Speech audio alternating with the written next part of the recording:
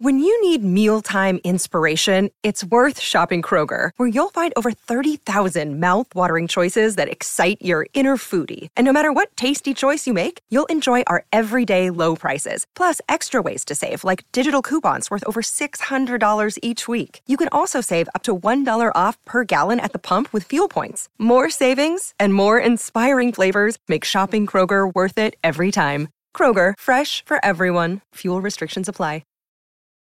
Families have a lot going on. Let Ollie help manage the mental load with new cognitive help supplements for everyone 4 and up, like delicious Lolly Focus Pops or Lolly Mellow Pops for kids. And for parents, try 3 new Brainy Chews to help you focus, chill out, or get energized. Find these cognitive health buddies for the whole fam at ollie.com. That's OLLY.com. These statements have not been evaluated by the Food and Drug Administration. This product is not intended to diagnose, treat, cure, or prevent any disease. Hello, everybody. This is Marshall Poe. I'm the editor of the New Books Network. NBN listeners like to read books and buy them. So we thought we'd tell you that right now, our friends at Princeton University Press are having a remarkable site-wide sale. You can get 50% off books, including ebooks and audiobooks, with the code 50, F-I-F-T-Y, at checkout until May 31. You can save some real money on Princeton University Press books. I encourage you to go there and check it out. Welcome to the New Books Network. Hello everybody, and welcome back to Scholarly Communication, the podcast about how knowledge gets known. I'm Daniel Shea, your host for episode 76 of the podcast. Today I'll be talking with Nicholas Rowe, researcher and educator based in Finland. His book, The Realities of Completing a PhD, How to Plan for Success, was published by Routledge in 2021. The book is part of the series Routledge Research in Education. Pick some branch of the private sector. Pick one in the professions or trades in government, and you'll do. Finance, gas and water installation, public policy, doesn't matter which. Now, imagine that the training programs there, whether on the job or prerequisite and pre-application, imagine these training programs first vetted applicants, really scrutinized them in order to ensure that they qualify. And then these programs admitted these people to years-long training courses, costly training, costly not just for the trainee, but also for the business or institute. And then these programs, the programs simply went hands off. That is, they let the trainees more or less fend for themselves. They implemented no measures to ensure trainee success, didn't even so much as set a practicable time length to the course. The programs even somewhat perversely decided to admit many more trainees than positions available to these people in future, while at the same time the programs just kind of band-aided any problems arising personally for the trainees, problems as serious as mental health issues. And then the program simply allowed general circumstances to drive away up to half of the trainees, while also the programs never thought through to the foreseeable demand there would be for the trainees' skill sets upon course completion. I think you'll agree that this would be the apex of personnel mismanagement, not to mention a squandering of resources and a disregard for individual careers. And precisely these reasons deter really everybody in business, or the trades and professions, or in government, from operating in this manner. However, very many universities very much do operate in this manner when it comes to their PhD programs, so that for very many PhD potentials or very many PhD candidates, the above scenario is much too often the norm, because the above scenario is pretty much how institutions will run their PhD programs. A bad situation. And that is why today's guest, Nicholas Rowe, has made that crucial first step into improving a situation from bad to better. He's gathered the data we have, and he's indicated the data we need to gather. It is true, there is not a lot of data on the PhD out there, and the data that is sparse and at times not particularly robust. But Nicholas Rowe handles what we have with care, and Nicholas Rowe goes one further. Based on the current state of knowledge, which his book, The Realities of Completing a PhD, really establish in the first place, Nicholas Rowe provides today's potential PhD students and current PhD candidates with a wealth of advice on how to make the best decisions for their own goals and their own situations. The realities of completing a PhD is important research that gets immediate application in its target audience, that small select group of students who decide to complete academia's highest degree, the PhD. So let's begin today's episode. Nicholas Rowe and the realities of completing a PhD. Hi, Nicholas. Welcome to Scholarly Communication. Hello, Daniel. Thank you for having me. Your dedication to the book caught my attention. It's a dedication to an anonymous set of people, which is really quite felt in the expression it gives to what you think of that anonymous set of people, the PhDs out there, the PhDs past, present, and future, the ones with, and I quote, pure grit, determination, and resilience have made their way through, the others who've perhaps not reached the finish line, and so on. It's a kickoff to a book that wants to be research and also guide that really shows where your heart lies. It is. When I was looking at this area to the first sort of insight into it, my own teaching in the UK was mainly undergraduate professional courses, and I do student development and that sort of thing. And then at the end of each year, or each sort of stage of the program, I would get thoroughly examined on how students did, what their feedback was, what my success rate was, and that sort of thing. And their success, came very much back on me. And I was held accountable for it. And yet, when we look at the PhD programs, and it's not just PhD programs in a particular country, this is worldwide. None of them are particularly much better than another. It's quite obvious that the same accountability doesn't apply. And so we have thousands of people around the world encountering all sorts of problems, and they either have to battle through and try and work things out for themselves, or they simply drop out. And when we look at the amount of people who do drop out, given that these people, as you earlier said, are personally vetted, they are perhaps, the brightest of the bright, taking on the top level qualification you can get in a university. These dropout rates are astounding. And also, when we see people's experience whilst they're on these programs and what it does to them, and the way that, especially in social media, where perhaps people can give a certain amount of voice to what they're experiencing and what they're going through, I came to the conclusion that no, this isn't really an optimal way to run any form of academic program or any form of service, for a university. And it doesn't do us, well to set up our future researchers and investigators on independent careers, either inside or outside academia.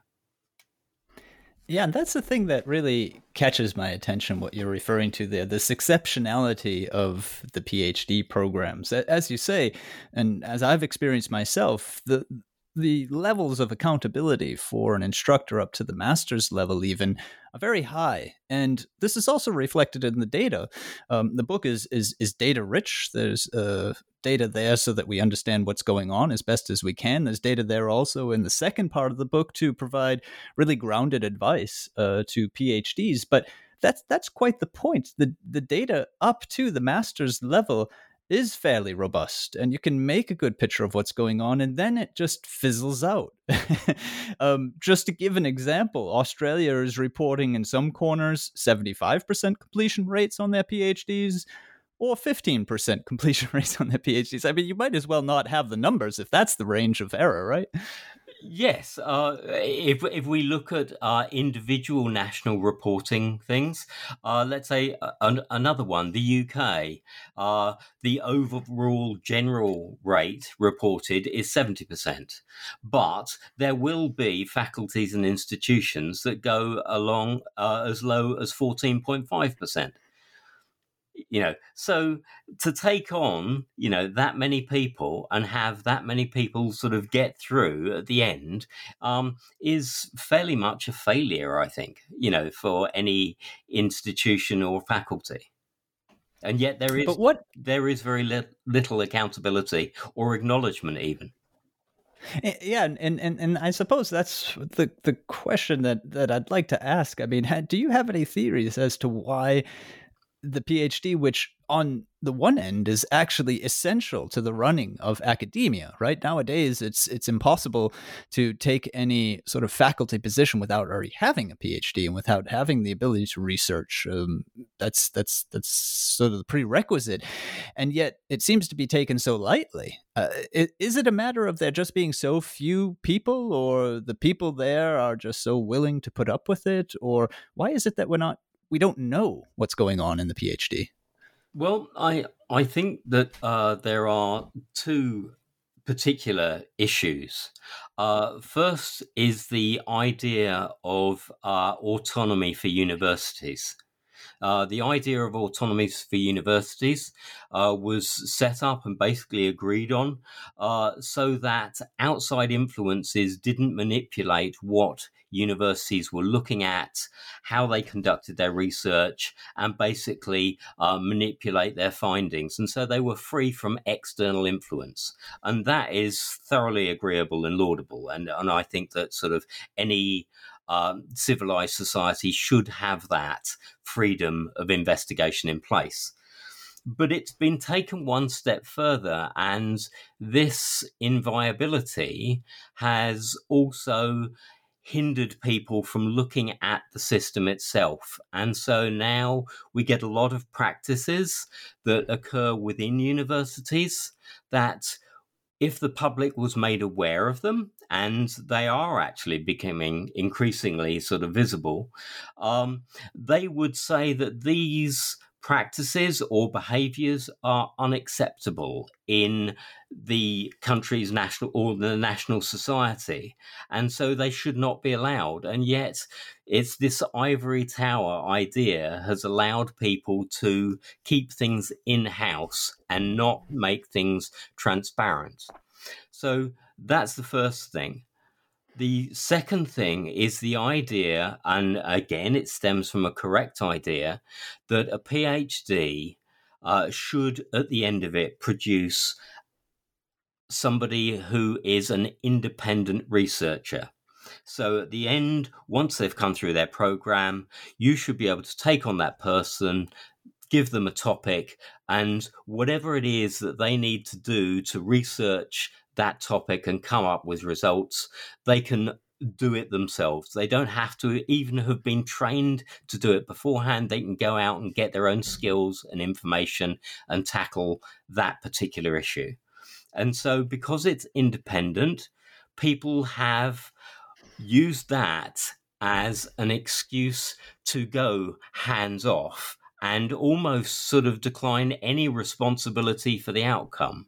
It's not my PhD, it's that person's PhD, and whether they come through it or not, it is their business. And I think that this divestment of responsibility is also a contributory factor to the experiences that PhD candidates around the world are going through. So this seems to be, if we were to find a term for both of these factors, which I can very much see in operation as you describe them there, it seems to be perhaps an overglorification of academic freedom and not maybe grounding some of that in realities of what needs to happen at the institutional level or at the personal level.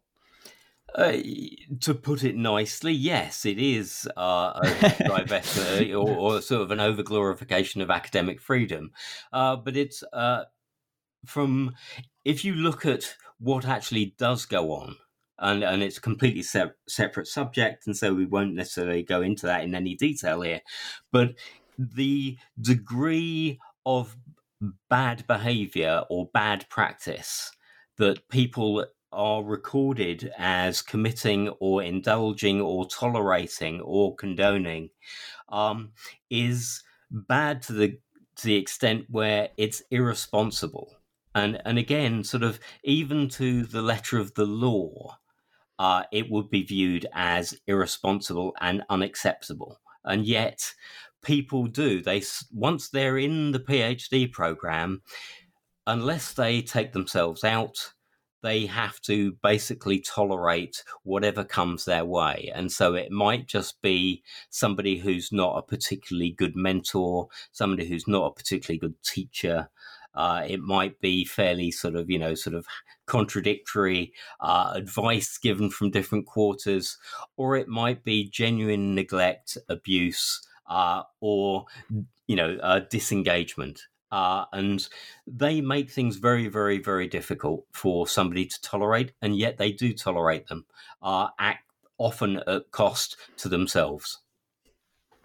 This puts me in mind of this would go beyond the PhD into the postdoc area, but I'm put in mind of it because of your second factor where you talk about independent researcher, which is clearly internationally agreed upon as one of the aims of the PhD.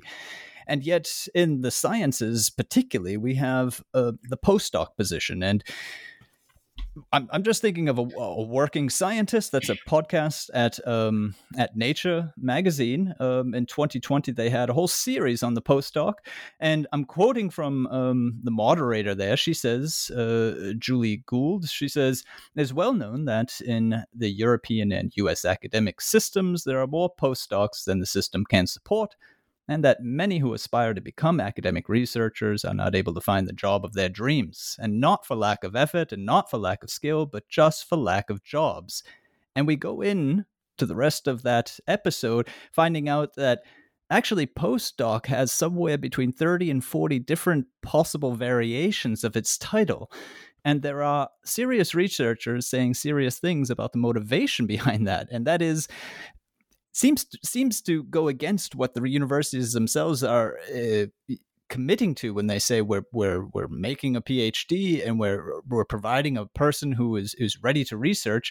What they're saying in this podcast is that these postdocs, or whatever it happens to be called, are in a sense being used by very many PIs who have an incentive to use this research power for their own projects. In other words, they've got people who they've trained for a number of years. They've got people who are committed to this or that article or the series of articles that's been put out.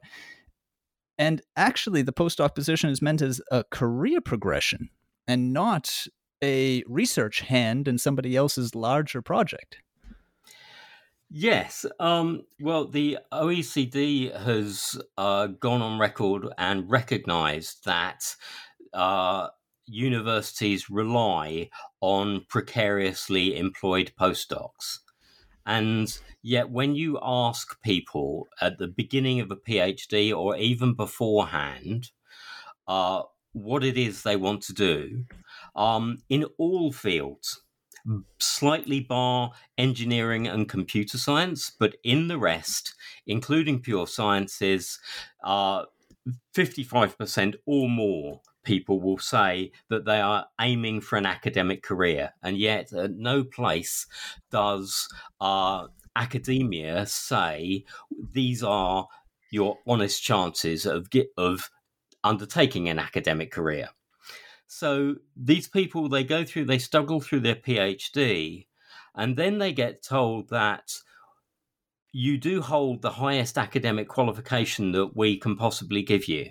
However, it's not good enough. And so we're going to pay you a very small amount, and we're going to invite you to take on a postdoc, be it one, be it up to 7 postdocs, at which point these people have invested so much time and money that it's, again, very, very difficult for them to go back.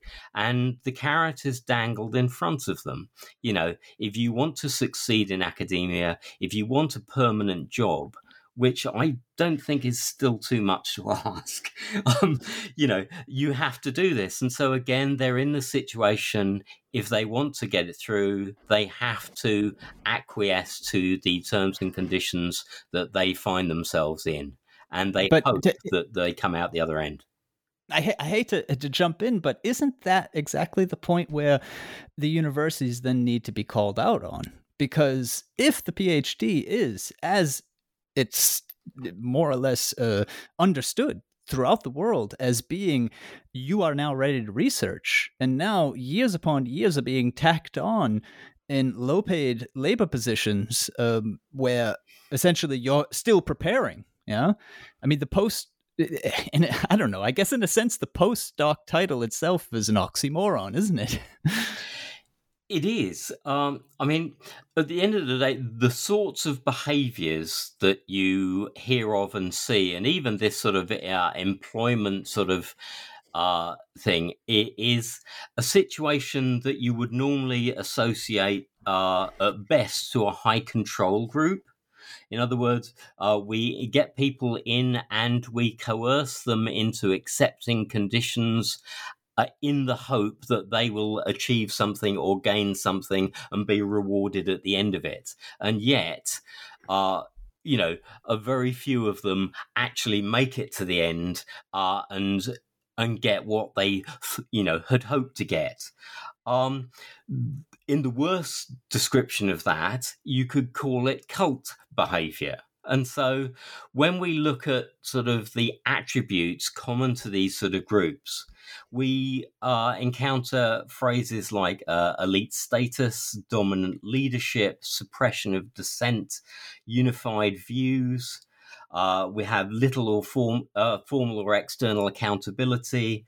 Extreme measures are taken by members to succeed. The group creates feelings of shame, guilt, and false hope.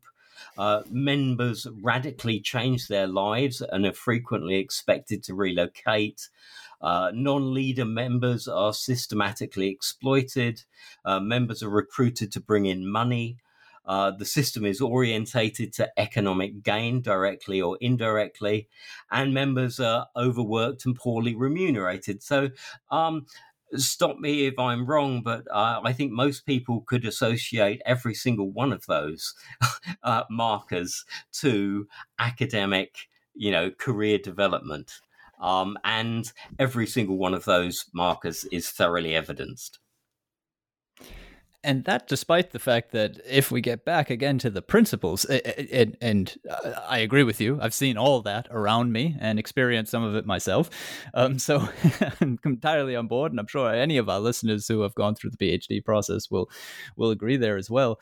But if we get back to the principle of this idea of becoming a good independent researcher, essentially you could look at it as we are now preparing somebody to cross what might be called, and has been called elsewhere, that invisible line into proper research, right? And that's perhaps one of the, and this is something that the book focuses on and gives plenty of attention to valuably, I would say, is the misnomers and the misconceptions that a PhD potential has when entering into a program. So if we think of that idea that you're crossing an invisible line and actually now doing research, you're not learning anymore, it becomes apparent that, and you state this explicitly, to become a PhD who is successful, you stop being a good student, right? You can't base your idea on what my PhD is going to be like, or your decision to do it or not to do it, on how good of a track record you had in on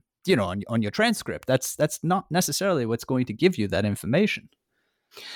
Yes, it's quite difficult for people because they've been a student up until the point that they engage with a PhD, and now various countries, for example, Australia, to a certain degree the UK, we're beginning to use the phrase PhD researcher in place of PhD student, and that's a bit of a double-edged sword.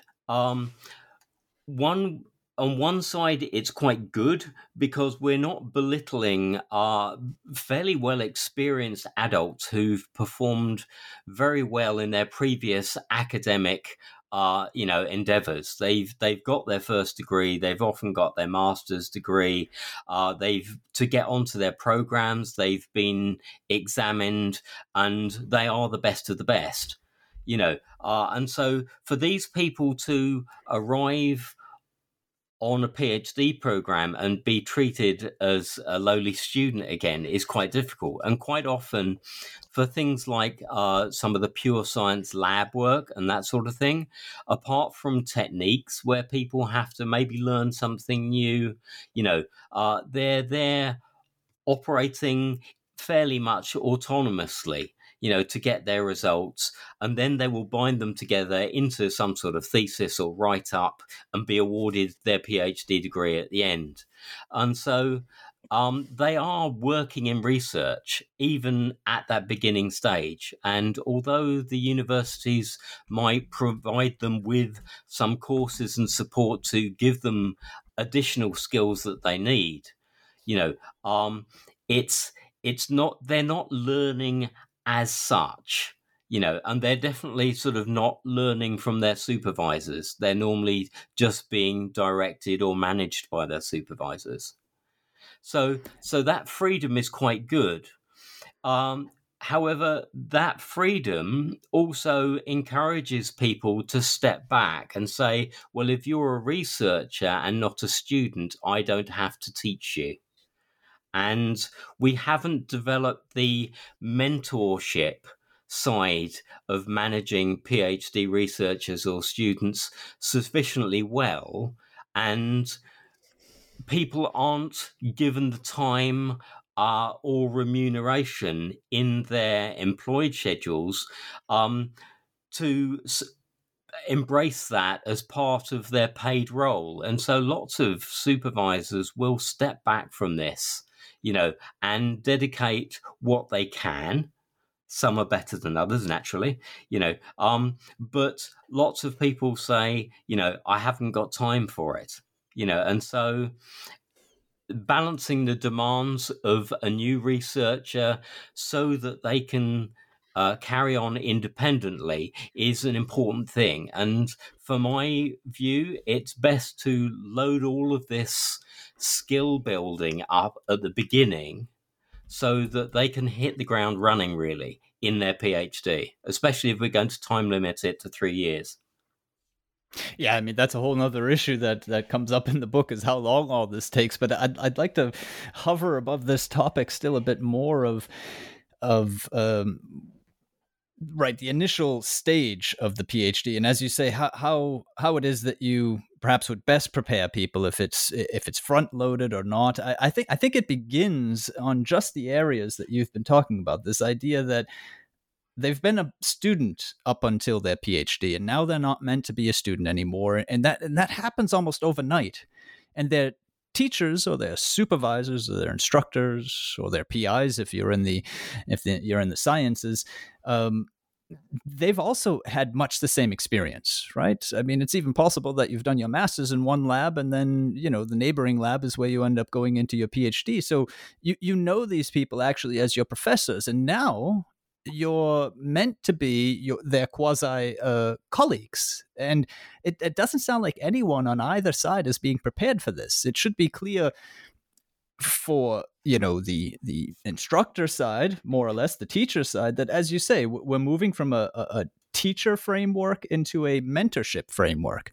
And it should be clear on the student side, on the PhD side, that you're not studying anymore, you're researching. I mean, this all sounds quite simple when we put it in these terms, but what you see again and again if you work with PhDs, and I do with PhDs writing, is that they're still writing for their professor, and they haven't learned to write for their colleagues. That's just one example. Yeah. Yes, I share your view exactly. One of the things that I do is that I write or I language edit lots of university works, papers, and theses here in Finland for sort of people who are using English as a second language. And I find that incredibly, that they are writing for their supervisors, and not themselves. And when you do find somebody who's suddenly developed the confidence almost to have their own opinions and explore them and express them and come to definite conclusions, for me, that person has become an independent researcher, and is not performing for somebody else. And we have a culture at the moment in PhDs around the world where the people who are funding or taking on PhDs into their programs, they're almost treating them like workers. Somebody to do this work for me, for my program, and not really concerning themselves with the individual themselves and the fact that they're doing a PhD. And they need this PhD to progress with their intended career. I can only back that up with the Working Scientist podcast that I referred to earlier. And also I've heard used for that position where you say they're workers, the term results producer. So in other words, these people are meant to be further trained or are meant to be doing their own independent research, and they find that the bulk of their work is just flowing into somebody else's. Yes, they will sit at a lab bench, get loads and loads of stuff together, and all of a sudden their findings, their work is just part of somebody else's project, and somehow they've got to get some individual sort of thesis of their own out of this at the end of it. The amount of people who are sort of trying to work out how to write articles and how to produce their own outputs alongside working on a program, and finding that very, very difficult when they're being treated basically as a worker. That's one of the difficult situations that people are trying to manage. When you're trying to manage that for sort of 3 years, fairly much under the pressure of producing results, that fit with the program and develop the program forward. It's quite difficult for the PhD researcher as an individual. And again, I think that this is one of the main issues that causes them problems, that either results in them finding things very, very difficult, and they're not predisposed to finding things difficult in academia. They've normally done very well. But it also, I think, affects dropout rates. And as soon as you look at the numbers of people that drop out and the amount of money and resources that we put into them, for them to drop out, it has severe economic implications as well as educational implications, for the nations involved. And so, although I, see around the world all sorts of government and educational bodies indicating their support for PhDs and postgrads and students in general, unless they manage this and perhaps intrusively start to manage this, then this situation just replicates. And that's another story that we hear from people, is once they get into a situation, they replicate behaviors that they themselves have experienced, and they almost become normalized. And I think that's a very slippery slope as a societal issue. Yeah, I mean, anyone who works in academia would recognize all that you're talking about, and this normalization process is what's so invidious about it, because you then you take that as your working conditions, and yet they're far from ideal, and they hamper performance in all kinds of ways. I think also what you just said there about the dropout rates itself. I mean, if I'm getting the figure right, you talk about acceptance rates into these programs between 10 to 15%, so sort of an overall figure.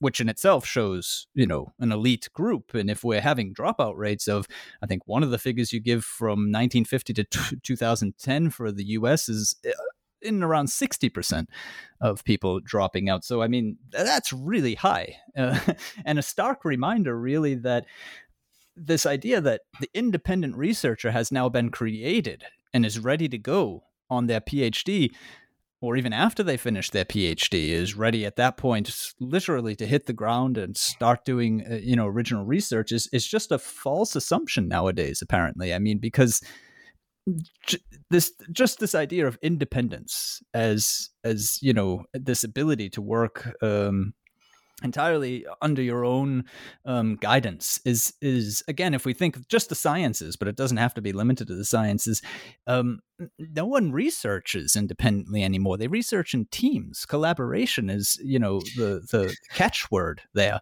And again, I just think of another very interesting podcast series from the Working Scientists on Nature. They talked about team PhD. And despite all the advantages that approach seemed to offer, they had to come up with the conclusion that essentially, well, the institutional structures of universities are just not going to allow it because there has to be a grade. Yeah. And I mean, I would say it seems like grading makes the student. It's a researcher that we're trying to make, isn't it? It is. Everybody's experience is different. And for my own experience, all of the areas that I have researched and published on and written on and that sort of thing, I've always done it as an independent individual researcher, simply because nobody else has been working in my areas, and so I'm quite used to going it alone. To the point where when I did my own PhD, I think that I probably went into the university maybe 10 or 15 times in the entire time. The rest of the time, I was working independently. Simply because there was nobody else working in my area, who had an interest in sort of what I was doing, and until I had something, to put out at the end as an output, and so it's quite difficult to equip people. But I was fortunate in that I'd done a lot of this sort of research and stuff and independent sort of skills development and stuff. I'd done it before my PhD. And so I was quite okay about finding my own information, presenting it in different ways, and that sort of thing. And these are a lot of the skills that we can preload at no particular cost to an institution. And that way somebody is better equipped to enter our program. And as I said, if we can get people having a realistic view of what they want to do, what they will be doing, how they can do it, then we can start their 3-year clock running when they enter the doors and say, right, go ahead and do it. And then you can claim independent researcher. But until somebody has got that skills and support, they don't really know what they're headed in for or why, and what it's going to be like. And so, again, this will help perhaps improve people's experiences and improve the overall performance rate. One of the other things I'd just like to mention, and I sort of don't want to go on into this, particularly deeply, but we singled out the USA, and they've got a 10 or a 50-year performance sort of figure of a 61%. Completion rate, which isn't particularly good. But I applaud the USA systems that has actually compiled and tracked and published those, statistics on a nationwide sort of level and openly, for such a long time, because the majority of countries do not. When you go onto a university website as a prospective student, you're bombarded with, we had so many thousand sort of, graduates last year, or we have this, or we have various people in employment after their sort of qualifications or degrees are awarded. And yet they don't talk about the people who didn't make it. And so when we look at, sort of countries that have got these low figures, half as many again did not make it. And so your chances of success are slim. When we talk about employment, they don't talk about the sort of employment and whether it's rewarding or commensurate with having the highest degree that is, issued by a university. And so we don't know if somebody is got a tenured position in a university or they're flipping burgers. Because the criteria that universities use and also the academic reporting institutions and bodies around the world, are very, very vague and they're not transparent. And so it's very difficult for people to see what they're getting into until they've committed themselves. And one of the difficult things for individuals is once you've opened your mouth and let people know that you are taking on the biggest academic challenge that is possible, then it's really, really difficult for people to go back. Lots and lots of people who've got, or they feel that lots of people have got expectations of them, hopes of them. They've got their own hopes and dreams.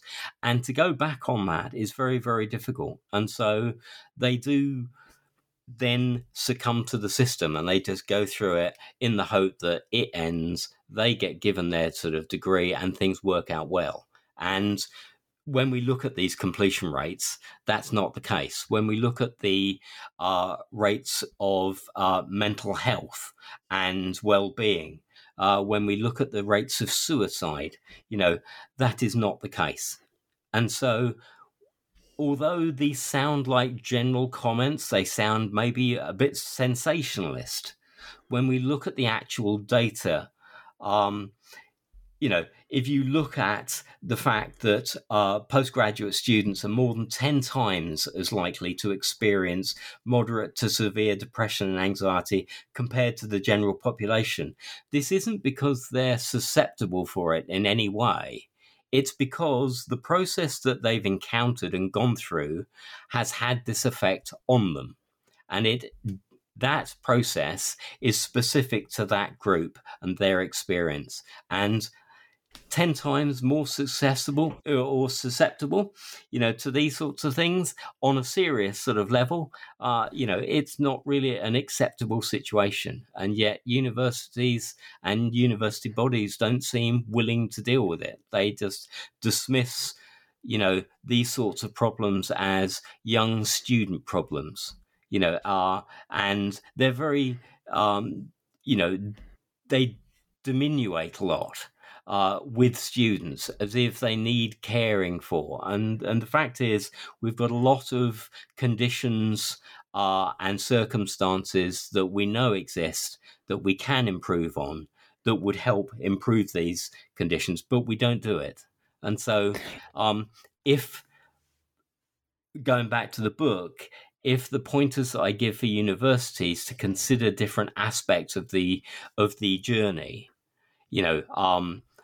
strike a chord, then I really hope that people will address these, in their programs, and from an institutional or hopefully national sort of perspective. They're all quite simple.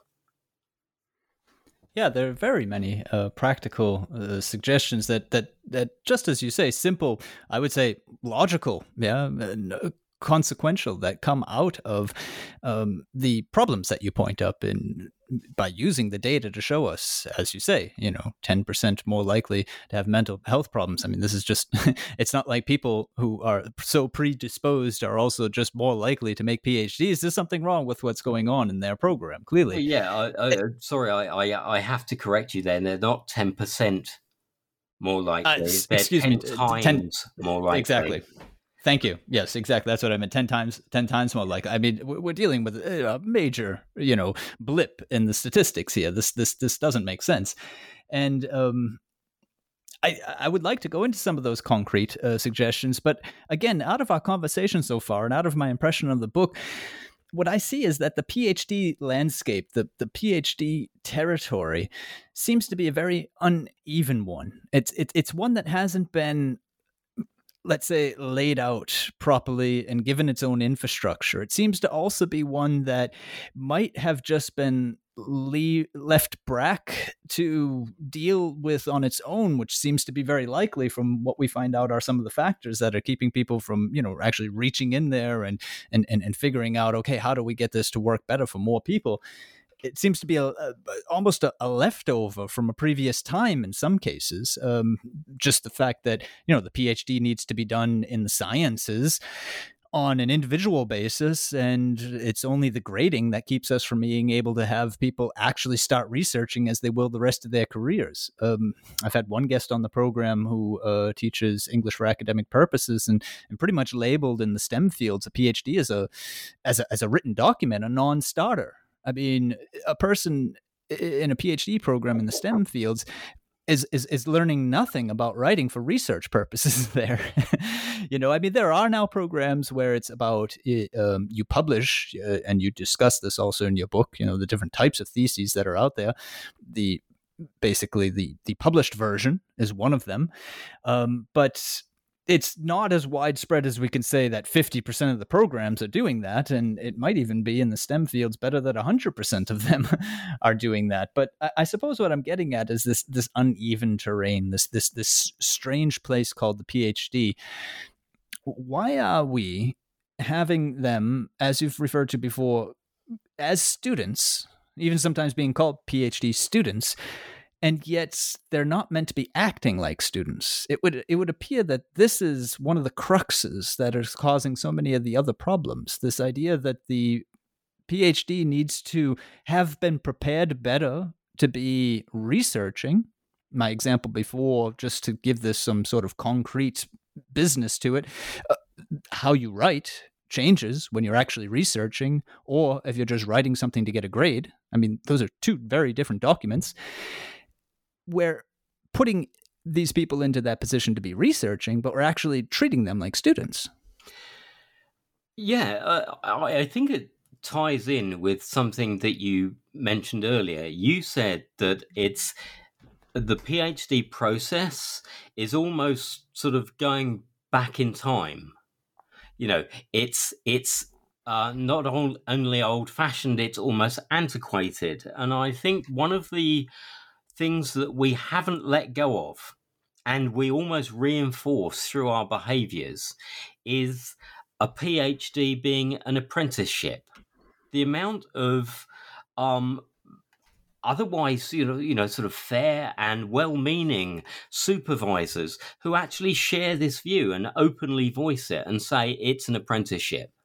And so if you looked at I don't know, stonemasonry in the Middle Ages or something, the apprenticeship model of taking someone on, developing their skills, examining them at the end, and then admitting them to a guild or something afterwards, that's a developmental apprenticeship. That's absolutely fine. But having somebody come to work for you on your PhD program and then fairly much leaving them alone and then examining them in the harshest of manners, with no regard to the consequences of a positive or negative outcome, that's not proper apprenticeship, even by Middle Ages standards. And yet, again, this is something that we don't voice. We don't acknowledge it. It's like the emperor's new clothes. We have, people professing one thing, professing it loudly and almost aggressively and defending it under the guise of academic freedom and autonomy. And yet there are a lot of little boys in the crowd who can see that the emperor is actually naked. and nothing is really being done about it. So in a way, that's one of the sort of roles that I felt that sort of I'd almost fallen into. I didn't want to be the person who points a finger and calls out, and necessarily brings shame on the academy. And yet when we look at the statistics behind every single one of these areas, until we do hold our hands up and are ashamed of actually what is happening, and also admit that we're bright and able people, and quite often we are well resourced, even though we profess to the other, to the contrary, we can do something to improve this. We just need the will to do it. And in a way, the first part of this book was pointing out the facts. They are facts. They are published data. They're from lots and lots of different people and lots of different places. And they're all big studies. And so we can't deny them. And so once we put our hand up to them, then perhaps, it'll motivate us towards doing something about it. Yeah, and that's one of the two major achievements of the book. The other is what I want to turn to in just a moment, the second part, preparing your PhD application. But just as you've said, I'd really like to emphasize that we have here the facts, and I don't think anyone who is involved in academia is going to be all that shocked by these, but to have them in black and white, to have them in tables and figures, and to see what they actually are is certainly going to provide encouragement, as you say, to put up your hand, because it would appear so often that people accept unacceptable circumstances because they're incentivized to do so. I mean, the people who really care about the PhD are the people who are most closely involved in it. The PhDs themselves, or the people who have just finished one, or the people who are planning to do one. And the incentives there are clearly going to be, I want to get my PhD. Yes. This idea of acknowledging all of these facts once they're put in front of us and saying this is an unacceptable situation. We can't allow it to continue. It is a big thing, and again, sort of treating the book as a sort of an output, looking at how it's been received so far. If you go onto the website, the publisher's website, there are various sort of reviews of the book, and they're all laudatory. And yet, if you put the book into Google, there is only one prominent review, and it's done by a very prominent, person whose job is student PhD support. And they honestly say this book presents nothing new. And you're thinking, what more do you need, to make you acknowledge what's in front of you? It's really, really difficult for people to grasp this, to look in the mirror and see this. And it doesn't mean that, individuals are bad, or they're deliberately harming people, or deliberately negligent, or performing to, a substandard. It's not an accusatory, sort of set of data. This is a factual sort of set of data that just represents, the situation. And so, no, the book is very well balanced in that. I mean, in tone, I noticed nothing of accusation for sure. And as you say, it's paradoxical that the one of your best reviews from one of your most prestigious reviewers comes out as "there's nothing new in this book." I mean, what more do we need to hear? Just as you're making the point, I would like if we could though to switch gears slightly and move into the second part where. There we start to see immediately the application of these findings for the PhD application itself, the process and the writing up of it and so on. And then we have a number of chapters about selecting topic, the process of applying, the writing of the research proposal, which is certainly a chapter I'd like to say a word or two on here, the writing being one of, as my listeners will know, one of my favorite topics here on Scholarly Communication, life study balance, yeah, another major issue, choosing a supervisor, right? I mean, I think there's probably PhD potentials out there who might not have realized that they have that choice, right? Or even PhD candidates who might not realize, as you go into great depth on that, they actually have the right to change if their research is suffering under bad supervision. Yeah. When I was putting this together, I felt sort of almost sort of guilty as I was sort of, assembling all these statistics for the first part. I thought, oh God, this is really doom and gloom.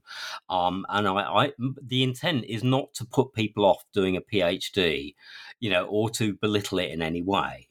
And so I wanted to sort of help people. And then I realized that the book actually needed two halves.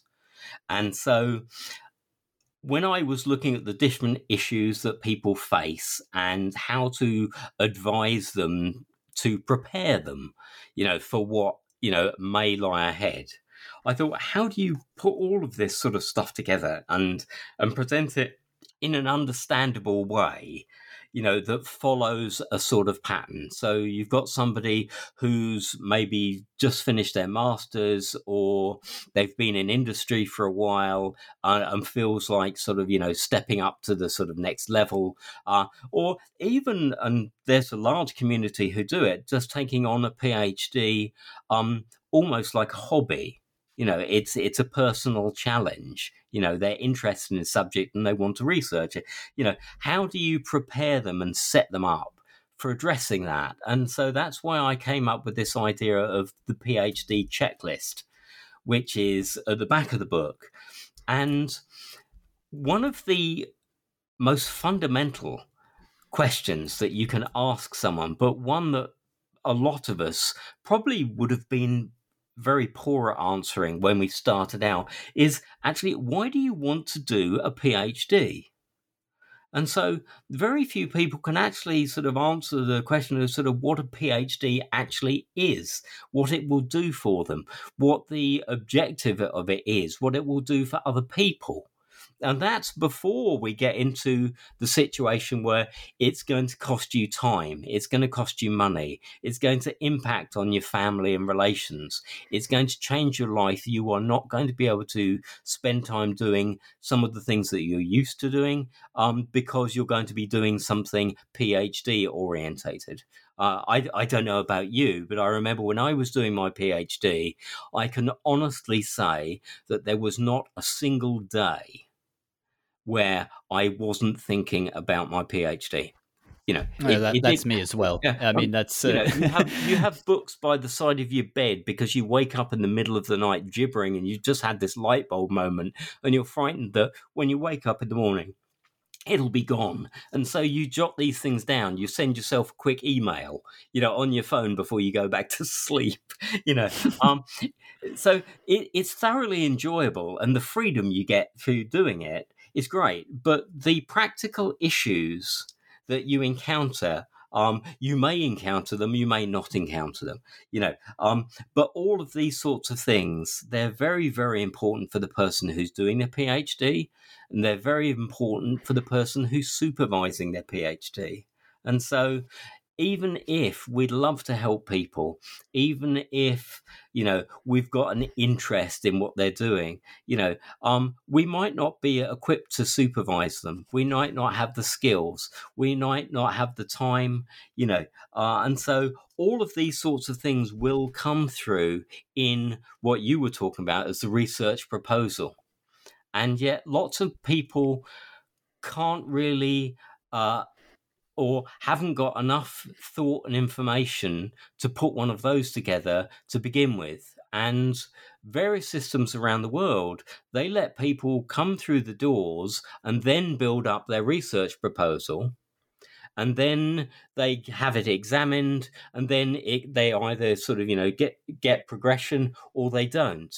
And if people can give this sort of thing some thought and build it mentally or on paper themselves before they even start, it might not be a complete document, and it's definitely not sort of, cast in stone. But if they can do this, then they will be able to get a far better picture of what it is that they want to do. and how to present it to somebody else. And also a better picture of what it is that they'll be about when they actually are researching. Because when they're actually researching, the thing that gets lost when you're a student, lost to view, and certainly not emphasized in your lectures or your seminars, is the communication aspect. I mean, even the most hardcore natural scientist in the lab with the numbers and the hard drive and the figures and so on, he or she is going to be spending about half of their days reading and writing. I mean, I've heard that from all quarters, and that's just the reality of it. I mean, science is built on what you'll be able to communicate to somebody else. I mean, those are the results that get into future studies, and it's got to happen quick.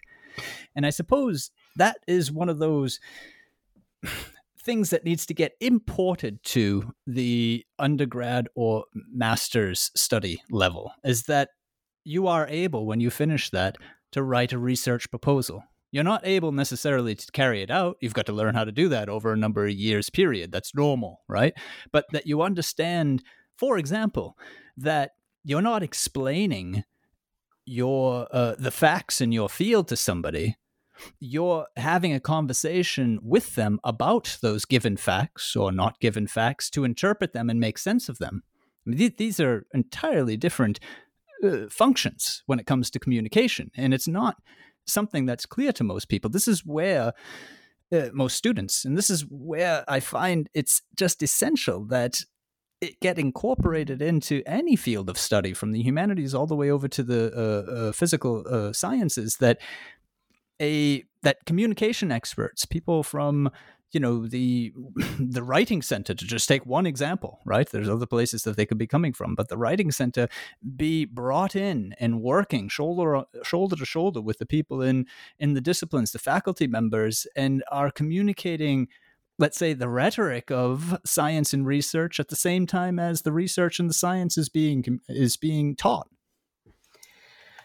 Yeah, I mean, sort of, looking at this from an applicant basis, somebody who's got this idea that they want to propose and that sort of thing, they have to justify it and express it in a way that somebody can clearly see what it is that they want to do, why they want to do it, and how they potentially want to go about it.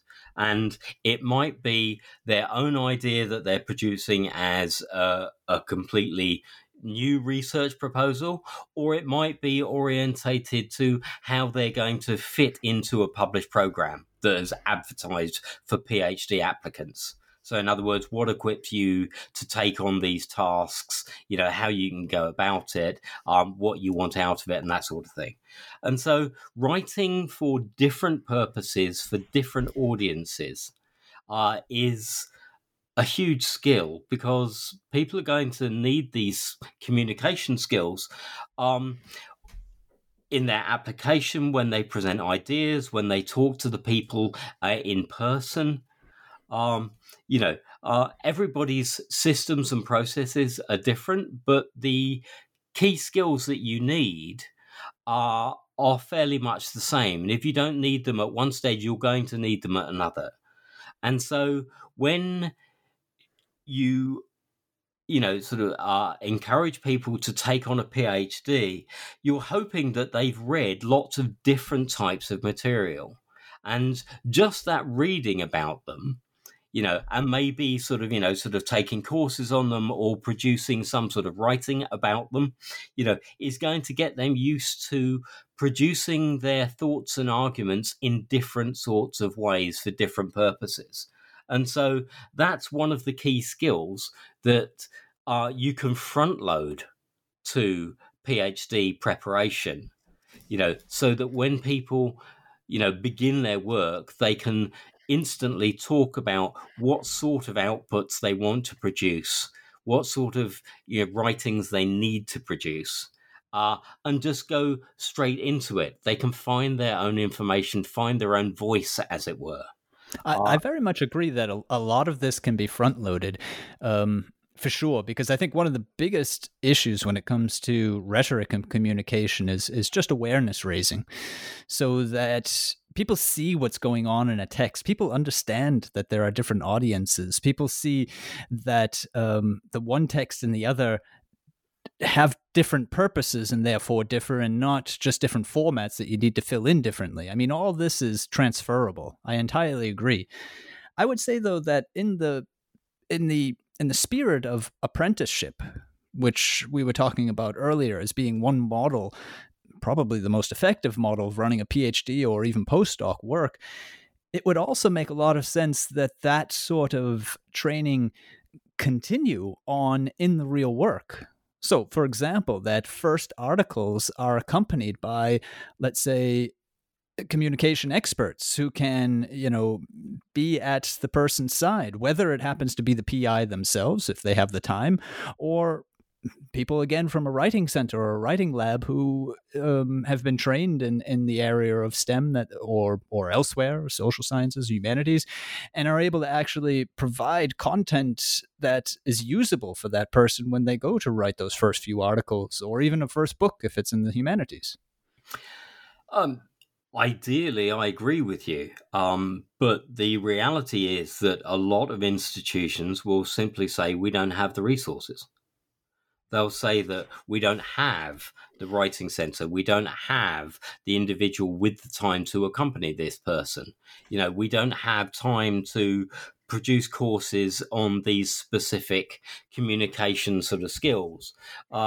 Whereas before, 10, 20 years ago, we were teaching academic communication and scholarly sort of attributes, as an individual course and module. And we were introducing staff different ways of doing things and then examining on them, getting them to produce sort of outputs in whatever medium it was, so that they could then take that and apply it to whatever they were doing in the future.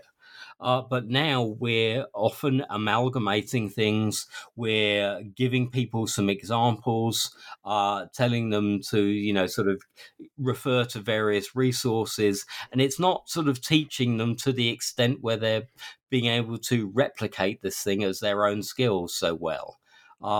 And so how we tackle this, I don't know. But technology-wise, we're seeing a lot of things like sort of, MOOCs and these online learning programs that are successfully developing skills in people that we can produce specific to our institutions sort of aims and sort of practices and processes, that we can direct people to before they get to us. And so they can sort of anticipate some of the skills and some of the things that they're going to need throughout their process, and at least sort of have an idea of how they can go about these things. I totally agree with that. I feel that, yes, very much can be front loaded, very much can be, just as you're saying right now, put in online formats. Just to take the example of writing, which we happen to be on, but I mean, there's many skills that someone's going to need to research correctly and research effectively. But just to stick with writing, I mean, there's very much about writing and communication that can be taught, asynchronously with online materials. Entirely agree with that.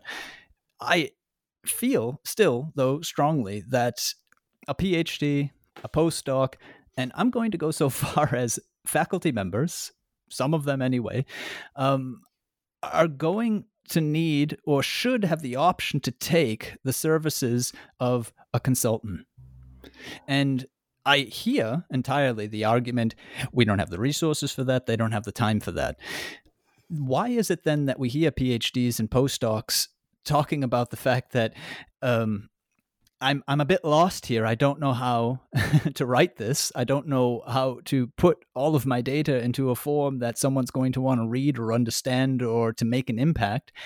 And why is it that certain programs, I'm just thinking, for instance, of someone I've had here on the show, Imperial College in London, where the academic English center has actually expanded up to the faculty level, where a faculty member will turn to them and be advised on issues regarding publishing. I mean, I find that entirely normal, because the flip side, to say, okay, well, we don't have the resources and we don't do it, means we're not making as good researchers, we're leaving people in the lurch, and we're also not having the impact internationally that we might be able to have.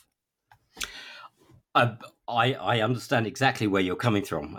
I've probably processed somewhere in the region of sort of 800 to 900 papers and theses here in Finland in regard to academic writing. And one of the things that I do is, as I'm going through the paper, if something is not making sort of particular sense, or it's not flowing well, or it's not clear, or it needs further support, I'll give them sort of, a comment in sort of the track changes thing, saying you might want to add that, or you might want to look at this or rephrase this, and it's the sort of thing that somebody does when you're writing with them. When you write with somebody else, then you share ideas, you question, certain parts of the writing and that sort of thing, and you can improve it. And so ideally, yes, to have that in-person consultant, is great. But so many institutions say, my budget is going towards, producing this, and that person is a professor. I shouldn't have to develop their writing. That person is a higher PhD student. They've got to learn, they've got to sort of do it. And so quite often the idea of developing this as a one-to-one idea gets bounced back from people simply because of potential time and cost. It takes a long while to meet up with someone and to go through work. I do all of mine asynchronously, but to do it sort of one-to-one as an actual consultancy is, quite an intensive thing for an institution to take on. It will definitely pay off, as you pointed out. But for them to develop or commit the resources to it is a big decision, and it's a decision that very few people are willing to make. Yeah, unfortunately so, because then you find even faculty members turning to authors' services and more or less seeking out in the private sector what it is that they're not getting at their own institution. And for me, it just shows a fundamental misconception of what is going on in the process of communication, that that consultant is being a first reader, is being a vetter of structure, is being somebody who understands generally, and if they're trained correctly in this particular discipline, how readers think and the right questions to ask somebody who knows even more about the subject than them.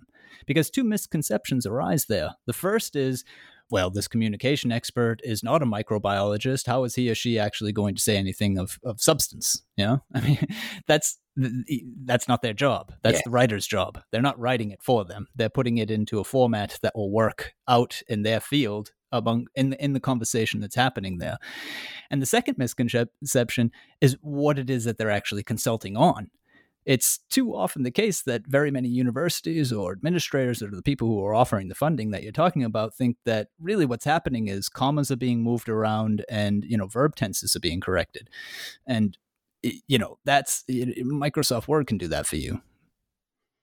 Yes. I think sort of to take this a stage further, there is academic writing development and improvement that can go on. But as we're not doing it, people are finding, because they're being pressured to come up with outputs, and preferably high impact outputs, that they're beginning to take shortcuts. Be it the choice of venue that they're deciding to publish in, how they're publishing, how they're reviewing sort of work, and what counts as quality output is changing, and we face a lot of problems. And to overcome those problems, a huge amount of people are beginning to, well, to put it bluntly, to cheat. And this goes from our PhD students right at the very, very beginning. There's a group on Facebook. It's got about 50,000 members, and it's unmoderated, and it's centered around a group of people who want to sell services like Quillbot, these things that paraphrasing tools and that sort of thing. And ideally, it's great because these people need some help in developing language and formulating their sentence structure and expressing their ideas. But in actual fact, what they're doing is rephrasing other people's work in a way that you can't recognize it as somebody else's work anymore and passing off as their own. And so this is theoretically a disturbing thing. But when you look at these services that are being offered by unscrupulous people, the amount of people who are responding to it and saying, I want to do this, I have dropped you a personal message or whatever. And this isn't just PhD students. If we look at our politicians, if we look at our leaders of industry, if we look at higher education leaders, the amount of people who have now been coming out as being found guilty of plagiarism and that sort of thing is phenomenal. And it's happening right across the strata simply because people want to get something out and they want the end output recognition without the stuff that goes into building the thing into a quality work that deserves recognition. And so we've got a bit of a culture going on.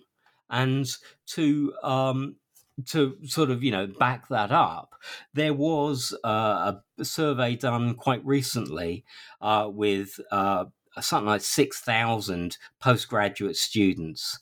And of something like 51% of them actually admitted, and this is just the ones that admitted, forget the ones who didn't admit it, that they had cheated in some way, shape or form and would do so again if they thought it would further their career or outcomes, enhance their outcomes. And so we've got this sort of culture going on where academic communication and writing as a skill is sort of being sidelined. And that's a sad thing that I think where you were saying one-to-one intervention, working alongside somebody could actually build somebody up with the confidence and skills to avoid using any of these, sort of other routes to achieve an outcome.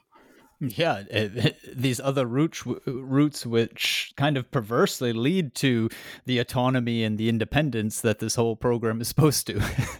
But that's not the idea that we were thinking of when we said autonomous and independent, that you go out and buy things on your own, for sure. And I would argue, I mean, this is perhaps my own opinion, but I would certainly argue that there are people who are taking these, let's say, devious means to reach their research goals, their degree goals, who actually are extremely fit in their subject matter.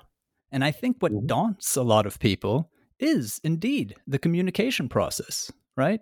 If what you're looking at when you're thinking of your PhD thesis is, let's say you're in the social sciences, the humanities, is 300 pages, or if what you're looking at when you're in the STEM fields is 4 articles, right?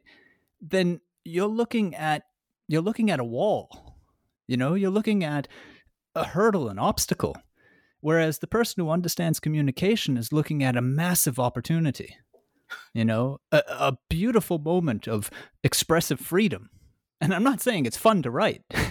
I'll be the first one to go on record that writing hurts, but I'm trying to say that the understanding of communication brings that, because then you realize, aha, all this that I know is mine to package. I think that that's definitely something that we need to get over, this idea of the joy of writing, the freedom, to embrace that and to empower people with it. Once you've got your PhD, and in fact, before you've got your PhD, once you've got the skills and you can be relied upon, then to be able to pick a topic, to research it, to write about it, and to share, your contribution to knowledge, is a wonderful thing. But it's people seem to sort of be overlooking that because they're pressured for outputs, be it attaining their degree or getting so many publications a year or publications of a certain level or whatever. And yes, I would love to be able to get that communication and joy of communication back into it, to put the sort of scholarship back into sort of academia. In the second part of the book, I named a number of the different areas that you advise people on, is pretty much what I would call it as well. Advise them with the data that you provide, and point up also, which I found very, very useful for the programs themselves, advising them on what they might do. In the second half of the book here, I made my choice of the research proposal, justifying it because of my focus here in scholarly communication on writing. Is there in that second half something that you would yourself like to draw attention to on this area of advice for the program or the candidate themselves? Well, I think that the various sort of aspects that are covered, quite often universities sideline them. They say we can deal with the academic things, and so we get lots of books about how to do a PhD. We get lots of books on research skills, on writing skills, and that sort of thing. But I think a lot of the topics that are covered in the second half of the book are foundational things that quite often people are lacking. And it's almost like jumping over the stepping stones across the sort of, the stream. If you haven't got the first one, then you're going to have to go across a bigger gap and you're more likely to fall in. And so not only are they important aspects for people to consider, and it's just considered, they might not even apply to people. If we look at, let's say, education-related debt, I think in the US, the average education level of education-related debt was $98,000, which is a stupendous amount of money and debt for somebody to be taking on. But not everybody encounters that. Not everybody actually builds up any debt, or has a great cost. I mean, it didn't cost me a great deal to do my PhD because I was sort of sat at home doing my own sort of research and sort of, I had fairly much everything I needed. But if you don't consider these sorts of things when you run into them at a later date, either in a big way or just in a passing way, they can cause major disruptions in your process. And so, they are personal aspects, but if a university doesn't acknowledge them and doesn't prepare people for them, then they also impact on the university's efficiency in producing our future sort of researchers and scholars. And so whereas before, universities have always said it's not in our domain, we don't have any jurisdiction over that. I would argue that most of the points that are mentioned, in actual fact, the university does have a responsibility to bring them to students' attention, because if they meet these problems without warning, then they have a big effect. And the supervisor ends up with additional things to deal with that quite possibly go without, beyond their remit, and they don't feel equipped to deal with.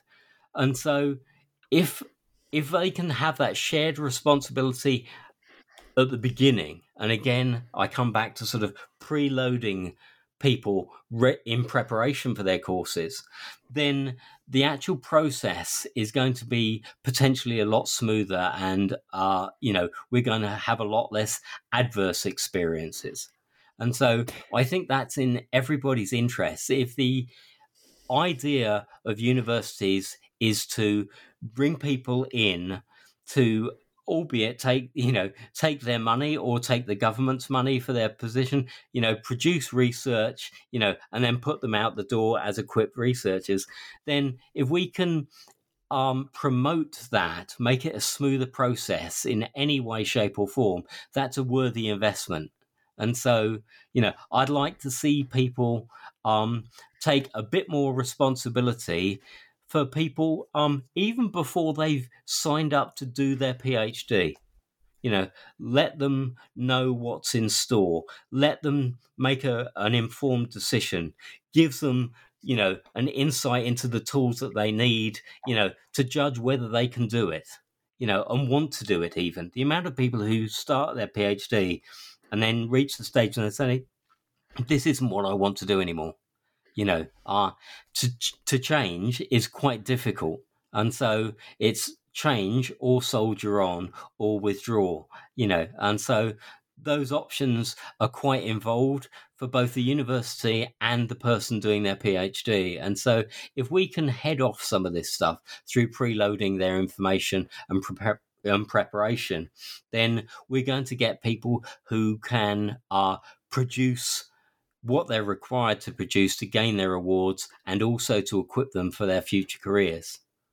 I would love to let that be the last word, because you've so eloquently captured what the entire spirit of the second part of your book is about. And yet it just has jogged free another bit of discussion for me. It reminds me of one point in the book you use this term that the university has a duty of care.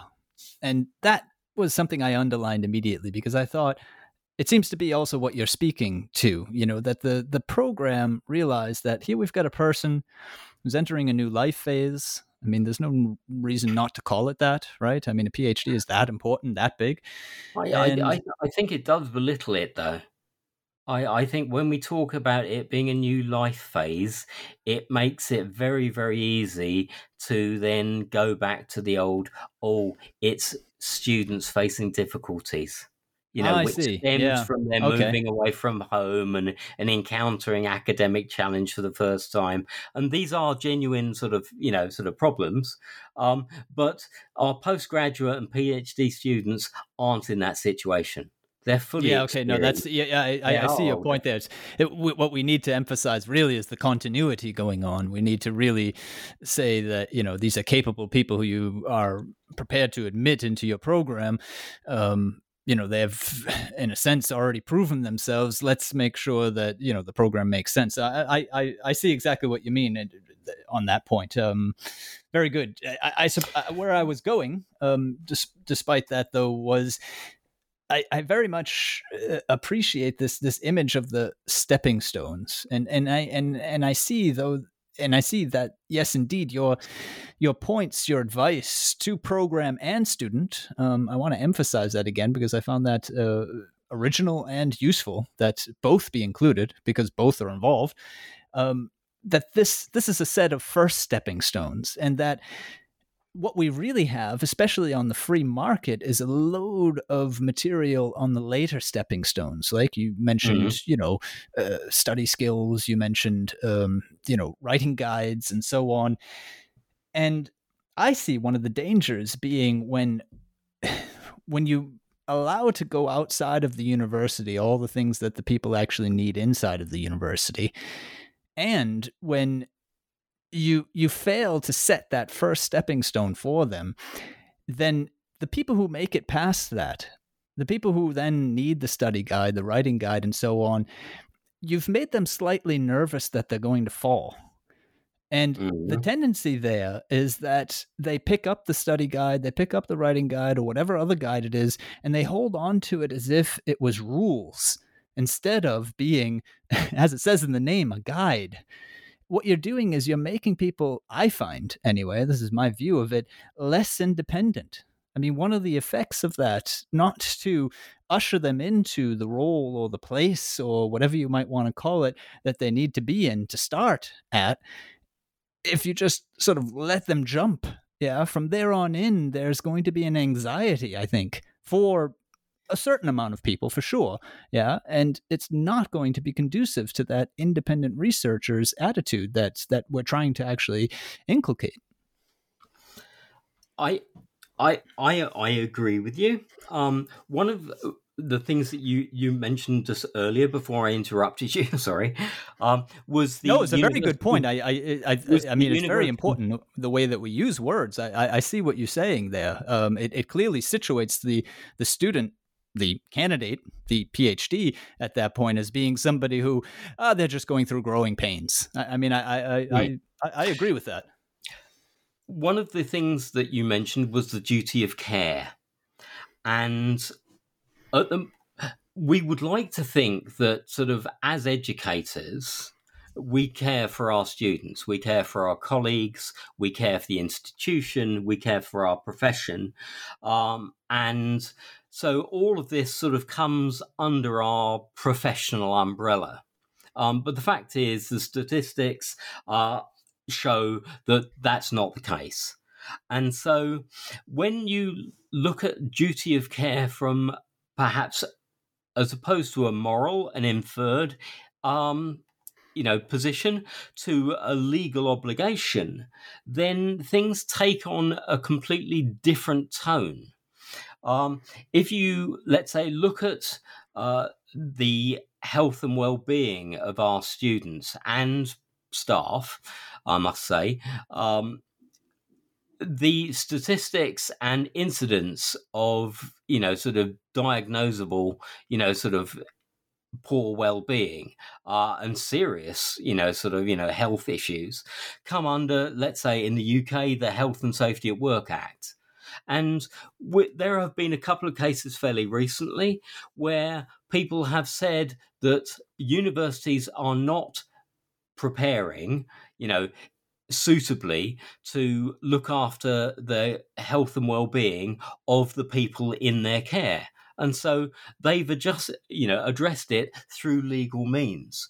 When you've had students that have signed up for courses and then been fairly much left to their own devices, this sort of disjunction between the supervisor and their student, and they've sort of are now beginning to take it to court and say, actually, no, this person had a duty to provide a quality product or service, which are horrible words to hear come out, but, and they didn't provide it. They didn't provide what they said they would provide on the tin. I know that in Germany, the way that PhD programs were represented, and the actual, production of the programs differed to the extent where you had the Ich bin Hanna,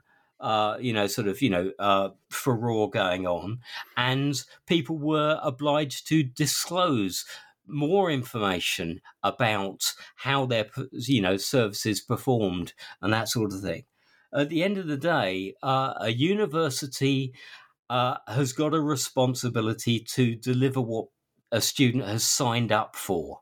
And that's recently been said in the UK by their education minister.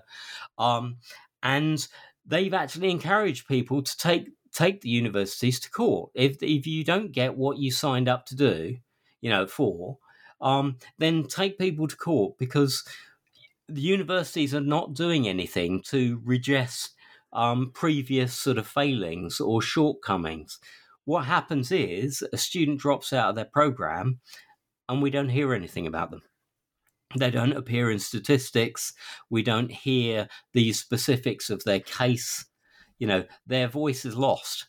And that's not something that I would be proud to be part of as an academic. As a member of a profession, as a member of, of society, I just couldn't have that going on. And so if colleagues and institutions feel the same sort of way, if they couldn't look in the mirror and say, actually, no, we can do this a lot better, then that puts a line under this duty of care for me. And so that's what I would like to see us take more to heart. And your book helps us do that, and your strong words there as well. I thank you very much, Nicholas. That is Nicholas Rowe, and his book, The Realities of Completing a PhD, How to Plan for Success, is out with Routledge. I'm Daniel Shea, and this is goodbye from me to Nicholas. Goodbye. Goodbye. Thank you. And this is goodbye to all of you. Bye-bye, and until next time here on Scholarly Communication.